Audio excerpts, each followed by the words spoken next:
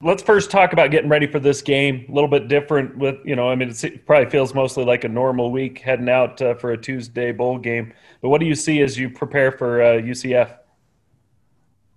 I see, like a lot of the times with these teams in the South, they're all very talented, got great athletes, and I think it's just a really exciting opportunity just to play a different team that we've never played before. So I'm excited.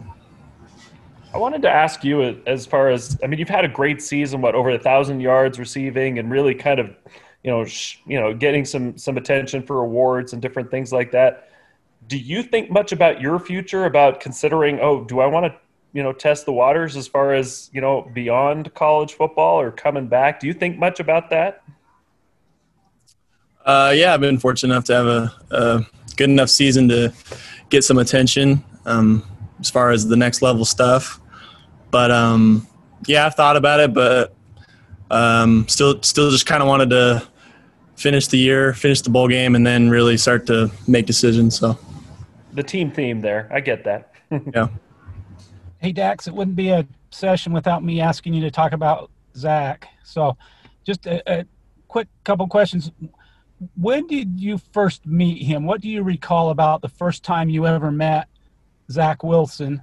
And then the second part of my question is, how has he changed, not on the field, but just as his personality and his leadership and that sort of thing through that time? Okay, yeah, Zach Wilson, I met him, I want to say it was around 7 years old, playing football against him at like a Utah camp. And then just from there, just every sport we just see each other and race each other against and track and stuff like that. And so over the years, as I got to know him, I think he's just matured in kind of his emotional intelligence, dealing with just outside noise and because it's a lot of pressure and a lot to deal with as a quarterback, especially at BYU and stuff like that. And so he's really matured in that way, and I'm really happy with the things that he has done, and I respect him. Okay, thanks. I'm going to sign off. I got another player calling, so thanks a lot, Dax. Thanks, Jenny. Yep. Darnell? Yeah. So, Dax, you're a walking, talking example of what a walk-on can do in the program. Who do you see on the offensive side, or maybe even on the defensive side, that are guys that are maybe walk-ons or freshmen that haven't played much that may be able to make that kind of journey and path to making contributions?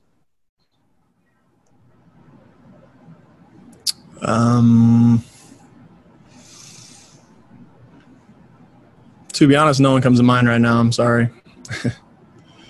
What about someone like someone in the receiver group?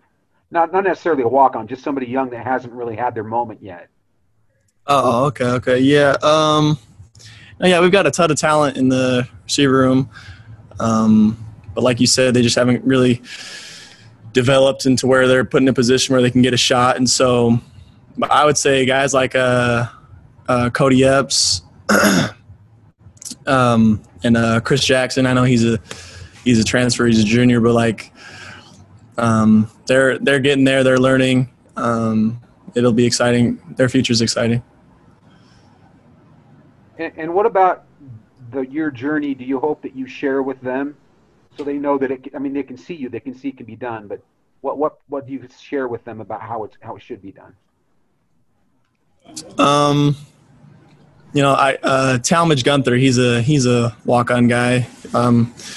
He hasn't had the chance to play receiver throughout high school, and so he played quarterback at Lone Peak. And so when he got here and got moved to receiver, he's had a great attitude and trying to learn the position, and he's been really cool and humble enough to come up to me and ask me like, hey, I know you've been a walk-on and you're at the position you are now. How did you do it? What are the things I need to do? And so the things I've just kind of told him was, hey, you you need to make plays that no one expects you to make. You need to have the coach's absolute trust in you as far as like playbook and stuff like that. And so he's also another guy that's just busting all he can do, and he's working hard, and I'm glad he's on our side. Thanks, Dax. All right. Any other questions for Dax? Yeah, I'll toss a couple more at you, Dax, because don't want you to be bored sitting there, right?